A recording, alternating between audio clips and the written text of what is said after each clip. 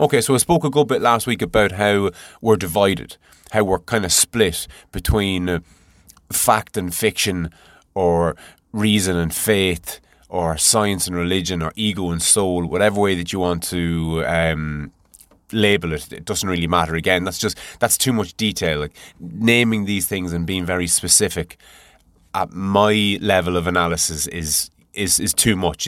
I like to speak about these things broadly, because I don't think until you can, or I think that it's not until you can understand something broadly, then you can then define it and kind of nail it down. So everything that I say, I might kind of almost go back over in a sense. Now there's utility in that, but nothing that I'm speaking about really I'm 100% confident on. And there's something that I pride myself on that to a degree. It's not that I'm here just completely talking shy, but I'm in some sense showing my work. You know the way in school when you might have gotten the right maths answer, but the teacher couldn't see what you did and they told you to show your work? Well, that's essentially what I'm doing, is I'm showing my work.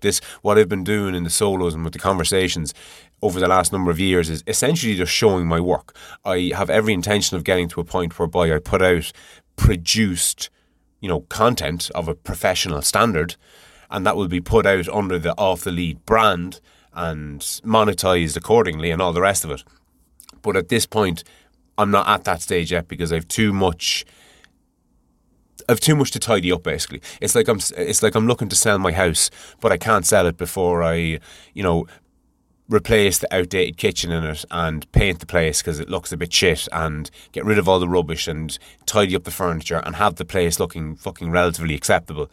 Because if I don't, then I can sell it, but I won't get what it's worth, if that makes sense. But anyway, I want to talk now about something that's been rattling around in my head, and it's in some part a crossover between the ego and the soul. Okay, it's or whatever way you want to call those two things, but it's a crossover between the two, and it's something specific, and it's something that I despise. It's a disgusting, feral, inbred sham language that's otherwise known as emoticons, or to use an even worse term, deep breath, emoji. Ugh. People who use these things should just be put down. Let's just get that out of the way. But anyway, I digress.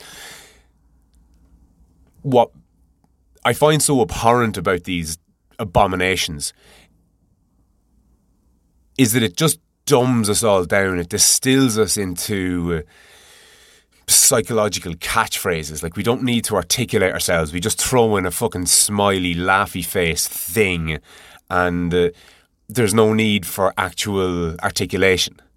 And there's something about that really feeds into the dumbing down of society.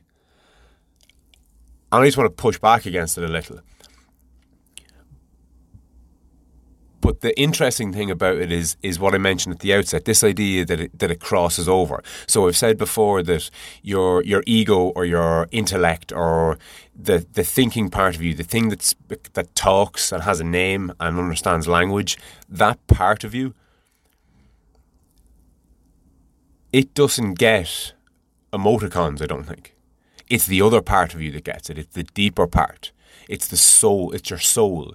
Your soul gets it. And you see these things and it makes you feel like, let's say you say something that you think is kind of funny to somebody in a text. And then a couple of minutes later, beep, beep, and you read the message. And their message is, 4 crying, laughing face things. Your mind doesn't go, you see what's after happening here? The person that you've sent that to finds what you said amusing, and they're replying to express that to you.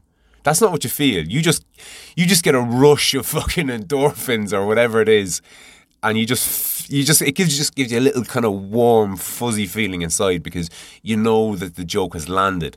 And even I get that, and I despise the fucking things. Okay, now don't get me wrong, I wouldn't use one if my life depended on it. Okay, my family would burn for want of me needing to use these cunt things. I just wouldn't do it.